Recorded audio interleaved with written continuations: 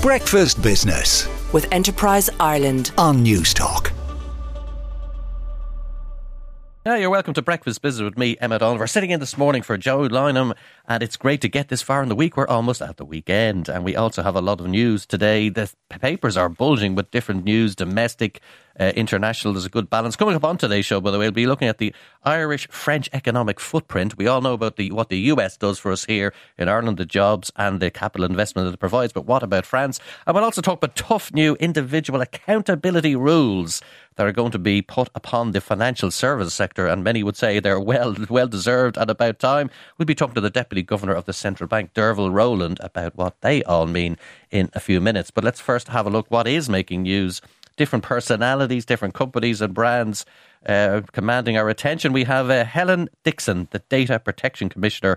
She is the lead story in the Irish Times business section this morning because she is leaving in February 2024 after almost a decade in the job. And I suppose the interesting part there is, where will Helen Dixon end up next? She obviously has huge DNA, insights, whatever you want to call it, into the data protection world. And will that be of value to other companies? It certainly is of value. Big tech might also come knocking, so it'll be interesting to see where she washes up next. But there's a big account of her track record in the Irish Times, talking about the amount of fines, equally that a lot of data campaigners were not happy with her time and speed of decision making. But she's making the opposite point, saying that it takes time to get law in this area laid down, and it is actually getting done, however slowly and unsatisfactory for some people. Also in the Irish Times, they're talking about the Irish banks abandoning their plan for a new app.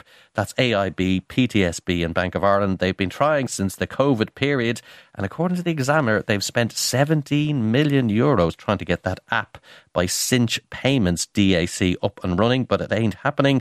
And I'm sure Revolut will be smiling this morning saying, sorry about that, Yaboo sucks. It ain't going to happen, at least together or collectively. Maybe individually they'll resurrect the idea at some point. And over in the Examiner, generally, they have a story about the Irish economy is going to contract by almost 1% this year as the changing fortunes of some of our multinational companies weighs and lowers exports and output. Although you could look at it the other way around, the other measure of the economy, modified domestic demand, is actually in a better position. So I just wonder how much emphasis and weight you put on GDP, whether you place a lot of importance on that particular figure, but it is going to drop by 1% this year, according to those European Commission figures. Breakfast Business with Enterprise Ireland on News Talk.